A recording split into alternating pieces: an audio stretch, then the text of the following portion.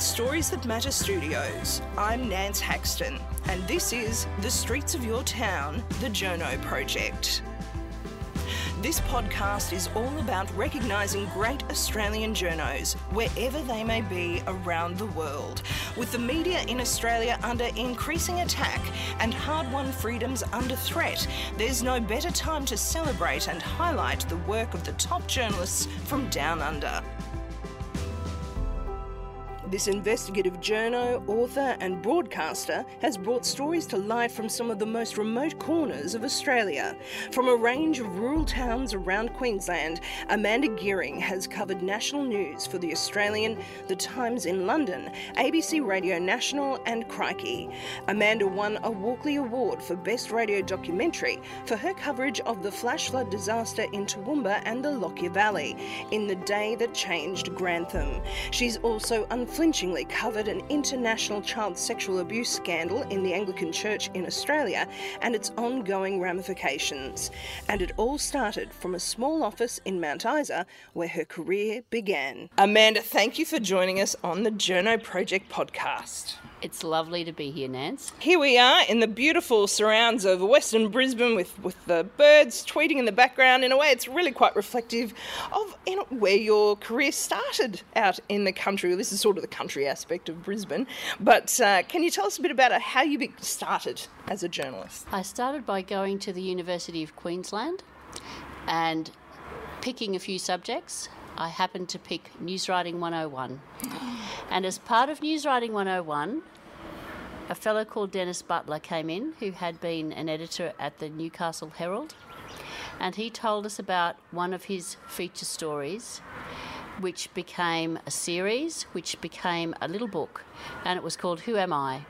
And it was about an adopted child searching for her parents. And once that first one ran, other people came forward, and that whole research project led to the founding of the organisation Jigsaw, which helped adoptive children find their parents. And that was enough to plant the seed in your mind that this could be a good way for me to go, doing something similar to this. I was always a very philosophical, idealistic type of person. I was involved in debating and all that sort of thing, interested in the world. And when I heard Dennis Butler, it immediately was the lightning rod. I want to do something that will make a difference. He showed me a way to make a difference, and I thought, that's for me. I'm doing it. And has your career proven to be that, do you think, Amanda, looking back? In a lot of ways it has. I think my model of journalism is probably a little different from others, especially in those days. There were not a lot of females in the business. It was mostly a male-dominated job in those days. And the way I approached it was probably different, probably a bit more intuitive. In a lot of ways, I went in very blind, dumb and stupid, where angels fear to tread. But I toppled corrupt councils, I had hospitals built, I had roads built, I had public housing upgraded before I turned 22. So tell us a bit about those. I mean, this council being toppled, so this was out bush, one of your first postings? It was from Mount Isa, but from Mount Isa, that was the regional centre of the whole of northwest Queensland, and we had different rounds. So Cloncurry Shire Council was one of my rounds. So I drove out to the Curry every month for a council meeting, and I noticed over time that the council was doing some things that weren't quite right, but partly because they were not quite competent, but they were overpaying their senior people, and they ran the council budget dry. The coffers were dry, and they had a staff of about 60 outside workers. They worked in the hot sun, fixing potholes, drawing lines up the road, all those hard sort of jobs, and they sacked the whole lot. They sacked 60 in one go. And I thought to myself, as a budding, 20-year-old, that's not fair.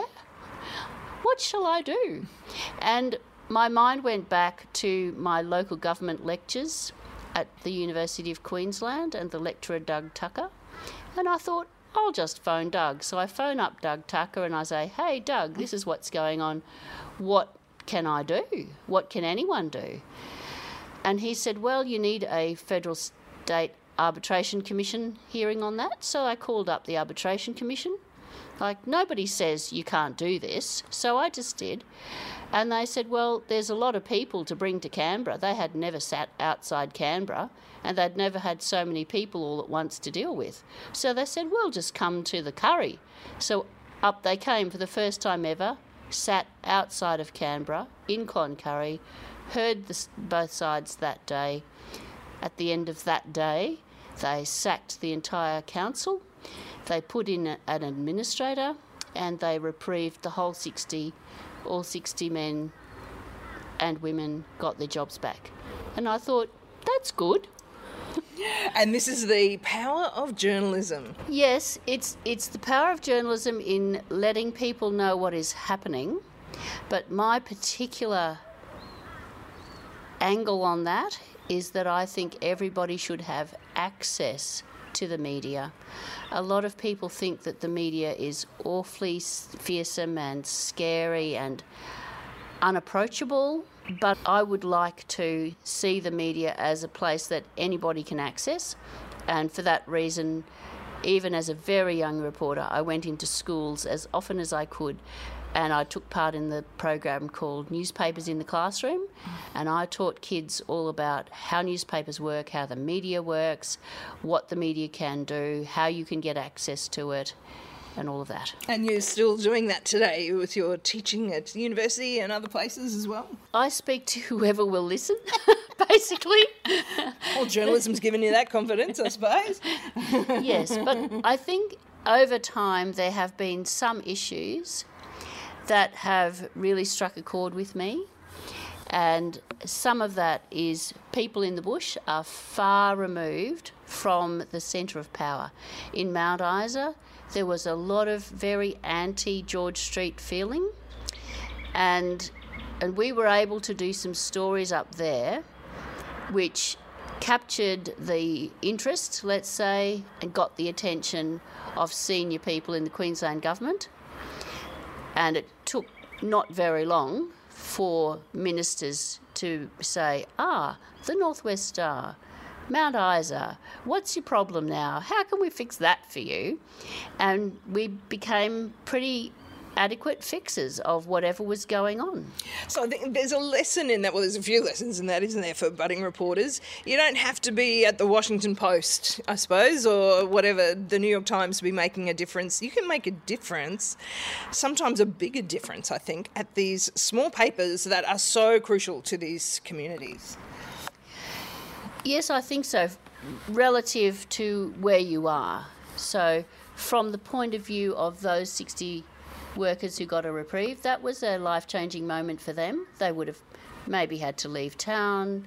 Who knows what would have happened to those people. Getting the hospital built in Mount Isa was a big thing too. Getting Lawn Hill Gorge National Park gazetted was another big thing. That was a bit of a personal fight with a Brazilian cattle baron.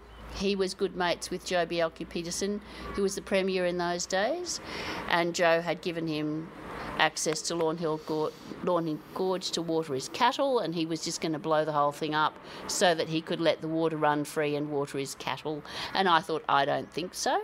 So I did a few well-placed stories, and the greenies, as they were in those days, they were a very light shade of green in those days, not much really happening. But I went up there and wrote about it, and in not very much time, we got Lawn Hill Gorge National Park. And I'm really happy about that. You know, apart from the wildlife, the Aboriginal paintings, it's now a lovely tourist resort. People can go there and enjoy the place, and it's not blown up. And that must give you some sense of satisfaction that wouldn't have happened if not for those stories, Amanda. Yes, it's people power, it's a bit of media power, a bit of just doing what one foot in front of the other, never really knowing if it's going to work or not. You go into these things not promising, because you can't promise that what a particular mob wants will happen, but you can have a jolly good crack. Yeah. Chipping away at stories, really, isn't it? I find a lot of the time you're not really sure where that's going to go, like you say. And sometimes it goes very big. Like there was the little case that I reported on in Toowoomba that went national fairly quickly. And what was that one, Amanda? There was a girl who had been at a private school in Toowoomba, and she had been sexually assaulted by the senior boarding master. She had filed a claim in about 1995. 6 years later, it still wasn't settled. The Archbishop of Brisbane, at the time, Peter Hollingworth, had not been willing to do anything about that situation. Her life had been destroyed. And eventually, she took a civil action. The diocese dealt very badly with her. I think that's a matter of the record now. But in the end, she went to trial, and that started the exposure of what we now know as widespread epidemic, pandemic of sexual assault of children within institutions and churches and schools all over Australia and the world. So that story, because it had been that the Archbishop by then was the Governor-General of Australia, it went big instantly. So from me sitting in a little rural courthouse in Toowoomba, there was nobody else connected to the national media. So as soon as because I was writing for News Limited, it just went bang to national. And that started the calls for the Royal Commission into Child Sexual Abuse, which happened another 10 years later. It took a while to come, but it eventually got there, and this is what these stories can build to, isn't it? We never quite know where they will end up. That's right. Well, it was obvious from then that we needed a Royal Commission into child sexual abuse.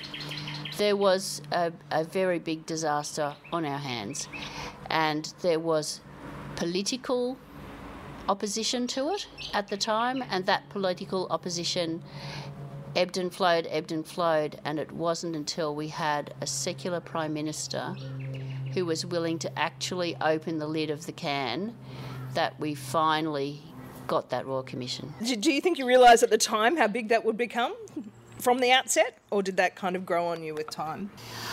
I realised that the Governor-General had to go, and I knew that was very big.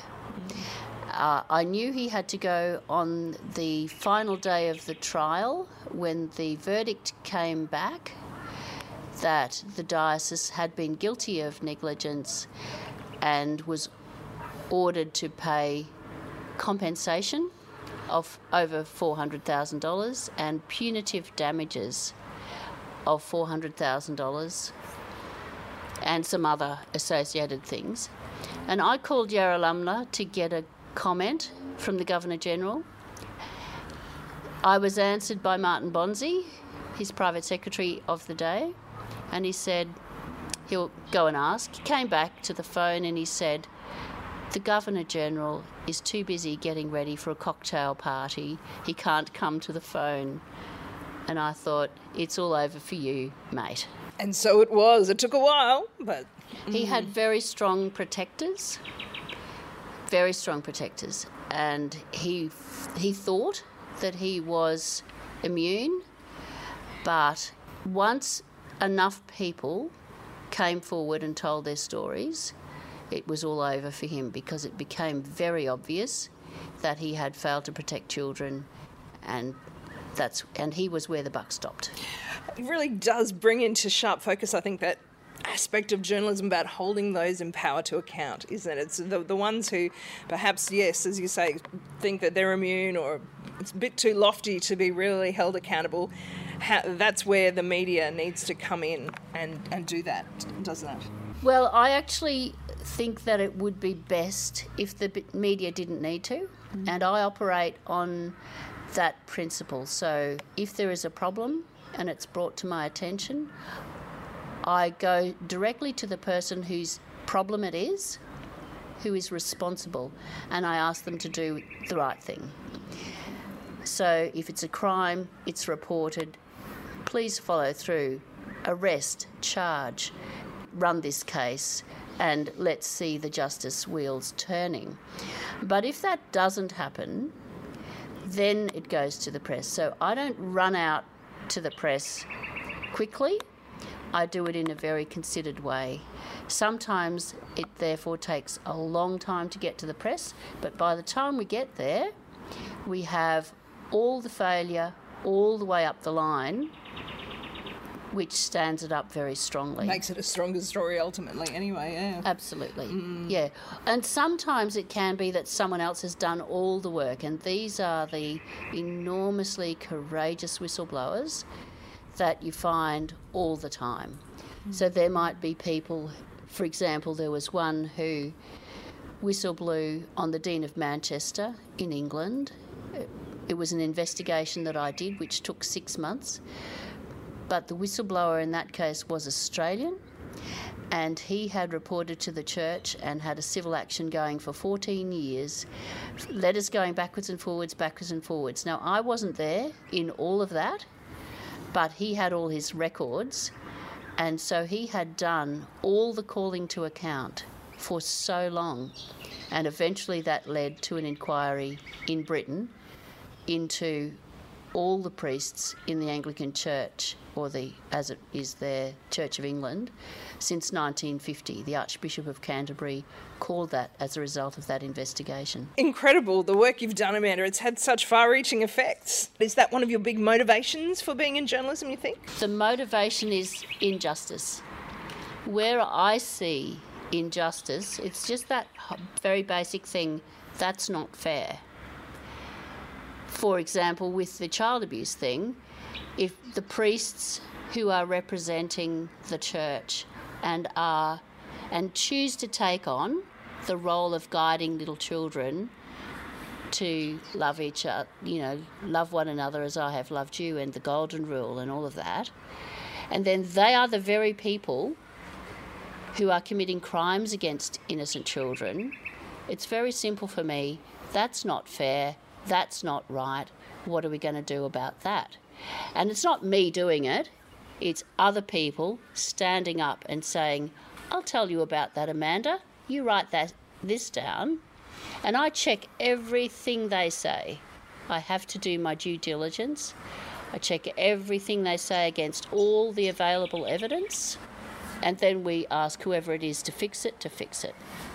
Is it a similar motivation as well for the other bigger stories you've done? I think of course, the huge floods that were such a big part of your life for so many years.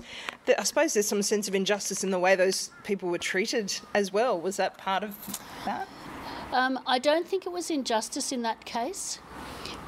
It was sheer human suffering in that case. What had happened was a flash flood came down the Lockyer Valley. I was living right at the top of that at Mount Lofty in Toowoomba. I was completely unaffected.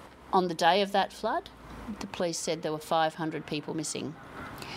So we didn't know if those 500 were dead or out of communication, or someone had just reported them missing because they couldn't get hold of them. But that was a big number of people missing. So my job over the next 3 weeks was to death knock and find out who the people were who died, why they died, who they were, etc. And in the final analysis, it was 23 people who had died. That included young children, very young children, from just under 2 years old.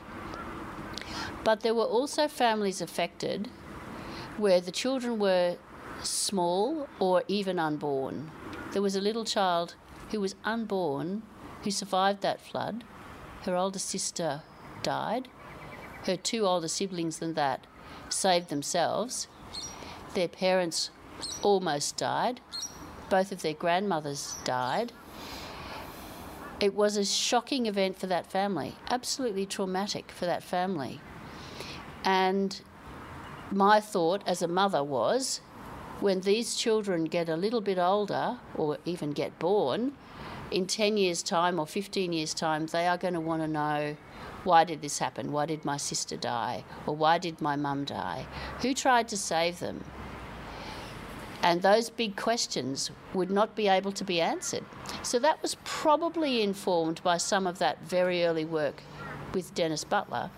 What are the questions and what answers are we going to get? And so I decided at that point that someone had to write this all down. And so I spent the whole year interviewing 120 flood survivors and rescuers and writing a book.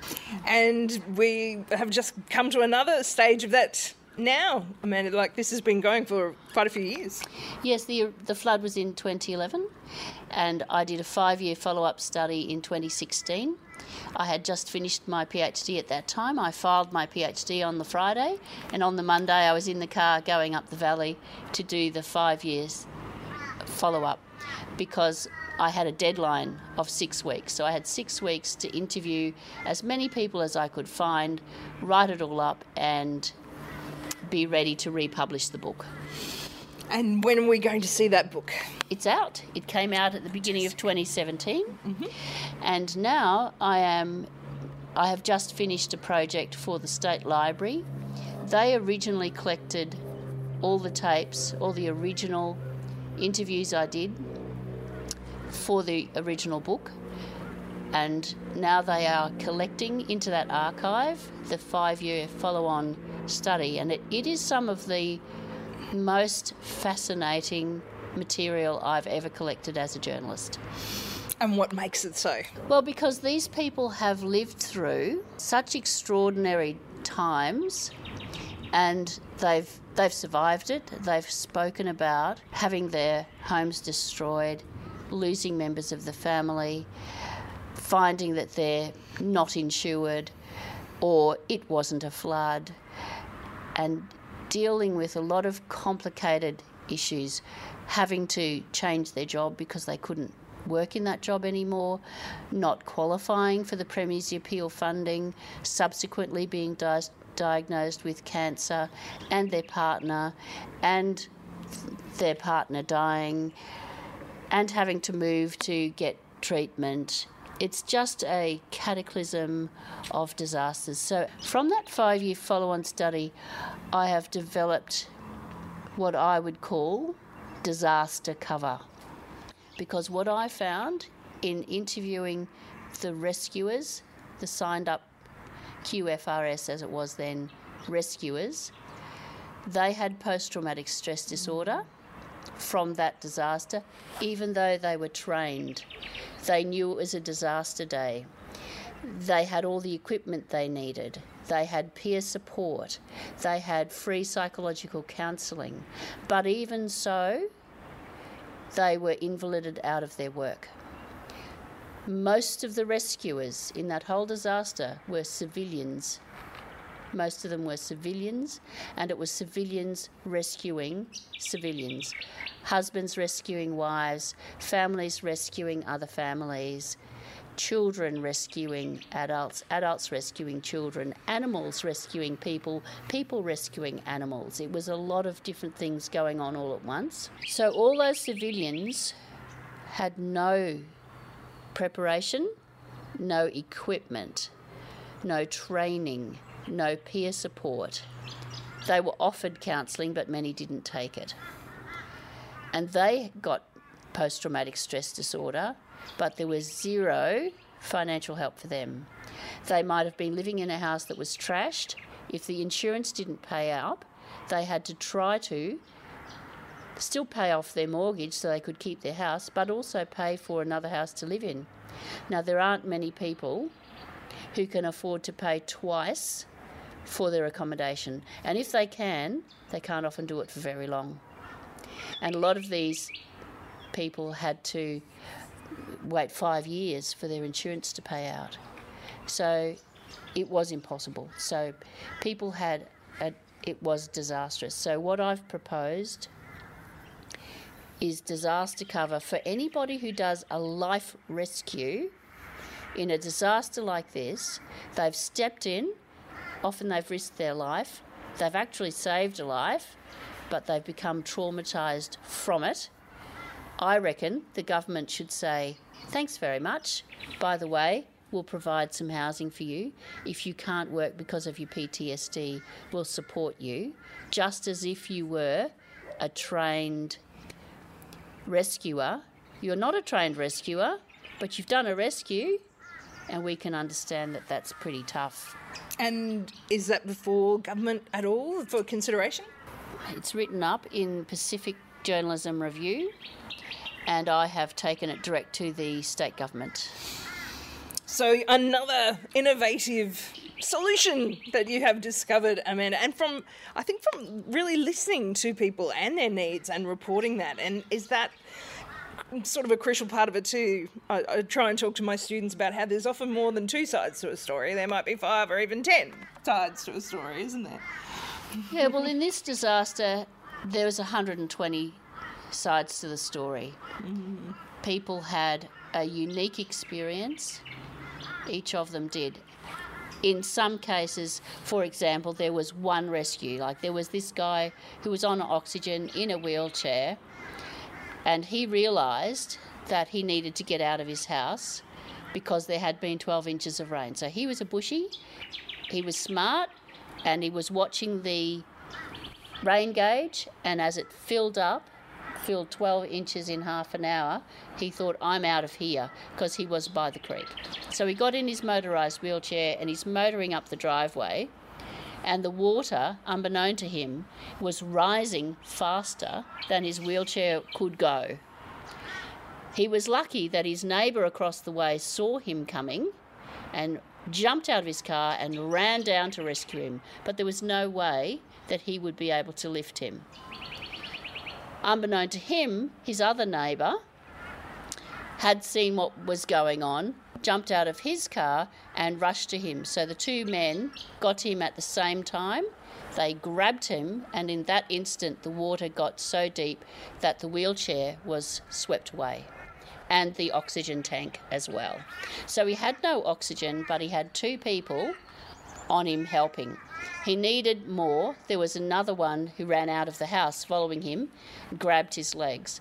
All 3 of those people were trying to rescue that one man, and as they went along, it became too hard, and one of them tripped. When one of them tripped, the other one, he became too heavy for the other 2.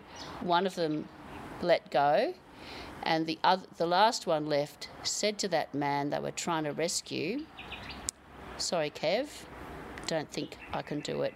We're going to have to let you go, mate. And Kevin said, that's okay, just let me go. Just let me go. And he thought he was going to die, and the rescuers thought he was going to die. But the person who had lost their footing found their footing. All of a sudden, all 3 of them were on it again, and they were moving forwards, but then there was this almighty electrical flash which cracked beside them in the water. And then they had to get him through a barbed wire fence, and there happened to be a guy coming along the road who saw all this going on and used his own vehicle to smash the fence down so that they could get him up there. So they dropped him in the paddock. He was a bit blue. They didn't know if he'd survive, and they saw his wife coming now, so she was following along behind. She had been defrosting the freezer, and her husband had just said to her, like, this all happened very quickly, faster than I'm telling you. And so Eileen is in her, she put on her Wellington boots because she didn't want her feet wet. So she's rushing up as fast as she can go. The water comes up and overtakes her, and she's got herself tangled with her big boots in the fence that they had knocked down for Kevin to get across. So they just drop Kevin on the ground pretty unceremoniously and rush back to grab Eileen, and they just grab her as she's being washed away and drag her up there. The speed of the water had dragged all their pants off, so here they are.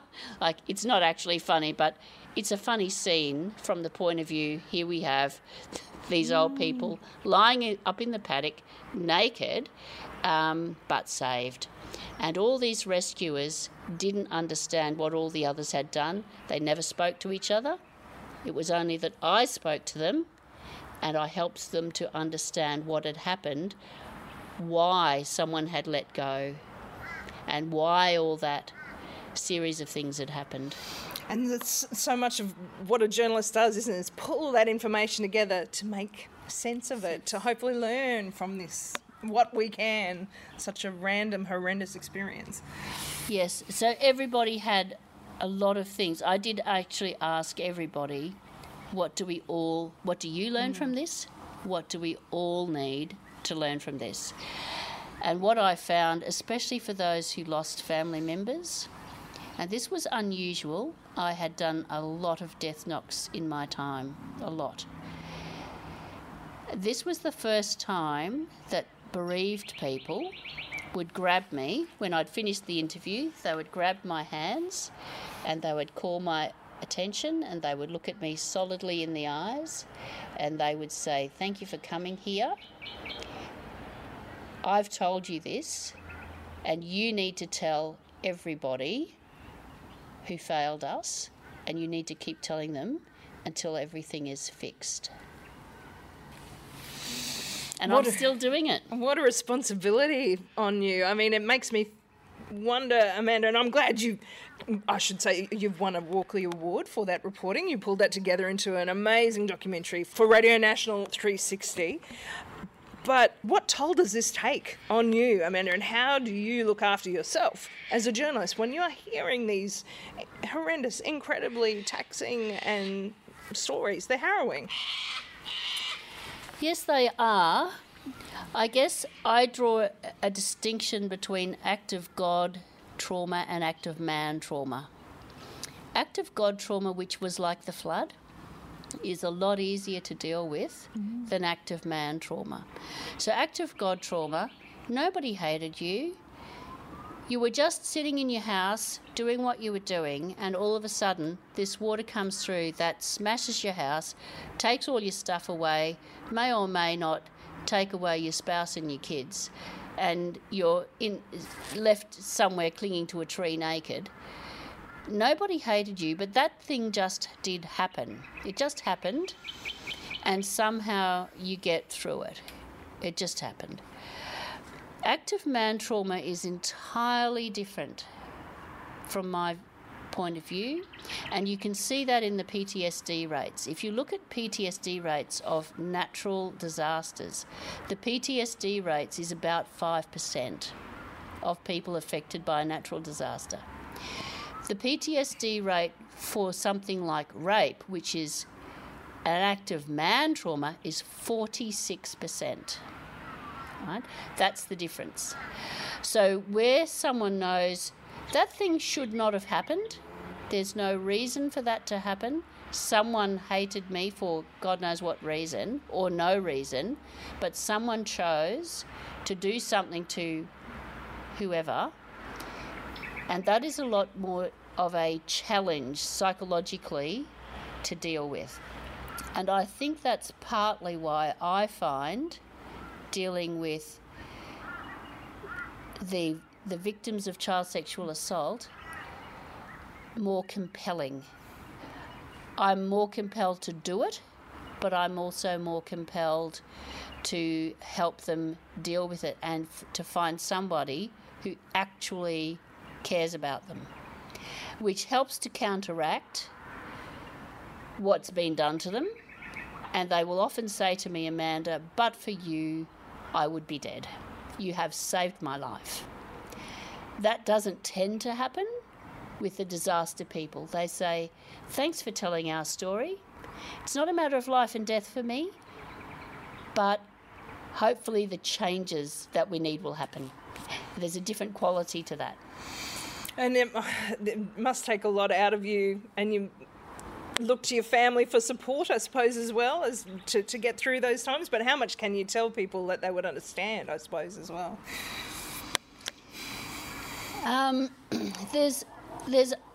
My family used to hear a lot about it. When my children were little, they didn't have a babysitter. I was their mother. I was working from home in Toowoomba, so I collected my children at 3 o'clock from school, if I remembered them. They have some stories about that. They were only brought home to me by the police once. But they saw a lot of things. They would come to court with me if there happened to be court on. So they would have tales of Mum being more interested in other people. But on a Friday afternoon, when they would prefer to be at home relaxing, if someone had killed someone or someone had killed themselves in a plane crash or a car crash or a shooting or whatever it was, I was still working and that had to take priority at that time. So, yeah, there was a fair bit of mothering by mobile going on. And I was not always there for my children as much as I possibly certainly would like to have been. You mentioned whistleblowers before. I just wondered, before we wrap up, Amanda, whether some of the events in recent times are of concern to you. It's something that's come up a few times with the other journalists that we've interviewed on the Journo project, these AFP raids on journalist houses. Does this reflect, do you think, an erosion of press freedom in Australia? Is that a worrying trend for you? It's the most worrying trend to me. I don't think it's a trend. I think it's actually a sudden change. I have always been very careful. There are police investigations where I'm a witness or have been a witness. I have given evidence in court before. I have to be very, very careful about what I do and the protection of the whistleblowers. I think the targeting of journalists is dangerous for our democracy, because what we see from way back in the 1600s, democracy developed hand in hand with journalism. And if you go way back to English parliamentary democracy, you'll see that. Wherever there is an erosion in press freedom, there is an erosion in democracy. And so the way I see it at the moment is that there is certainly not enough press freedom, and I'll give you some reasons why. The reasons why, for example, the most recent Royal Commissions we've had, of all the thousands and thousands and thousands and thousands of children who are the victims of crimes by senior, important people in our society, they were not believed. Journalists might have tried to write stories about them. They were not published. In my view, it's a failure of the media that they were not published and that this disaster was not exposed 40 or 50 years ago. It should have been. This disaster should not have happened. It's an act of man disaster. It's not an act of God disaster.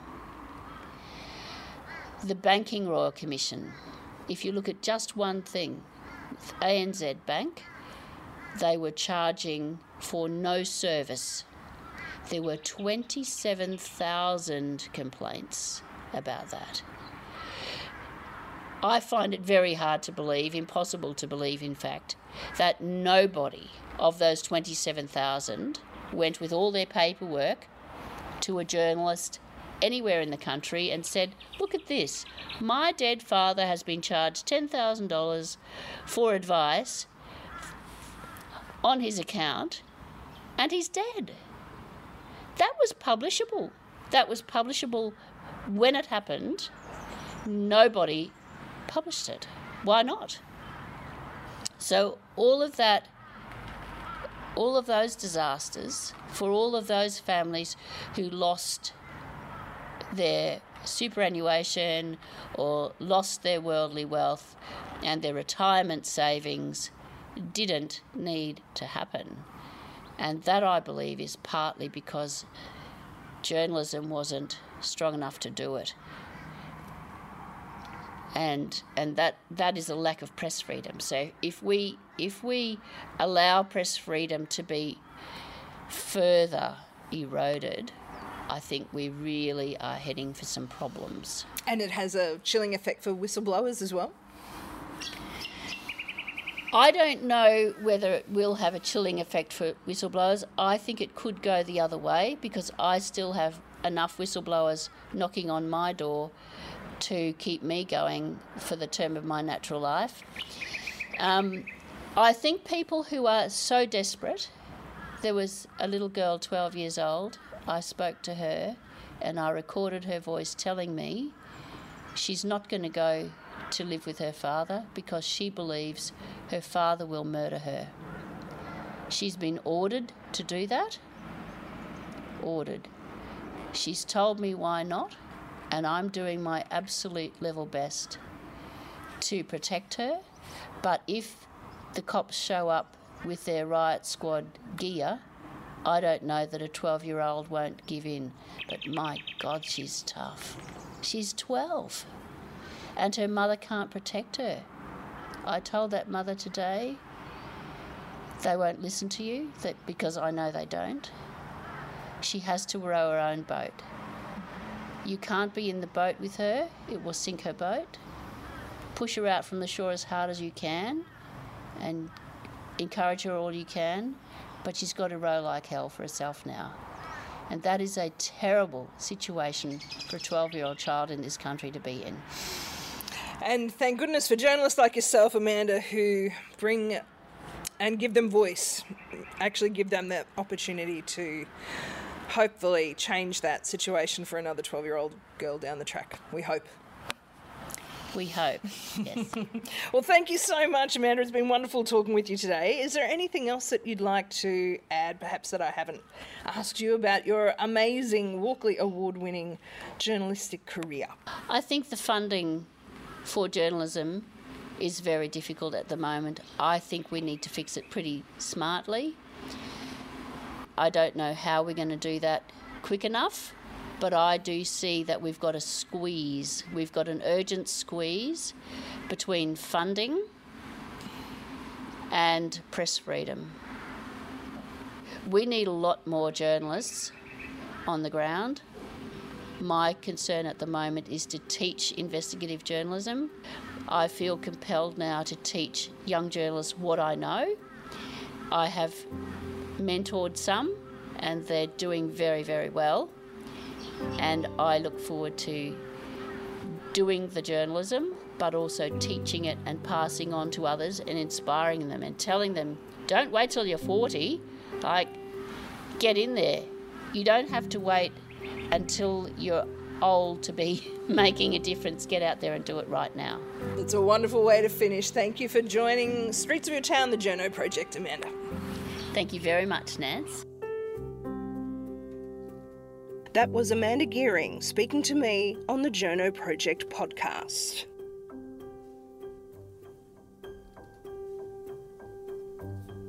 Streets of Your Town is produced by Nance Haxton, aka The Wandering Journo, with production assistance from Michael Adams.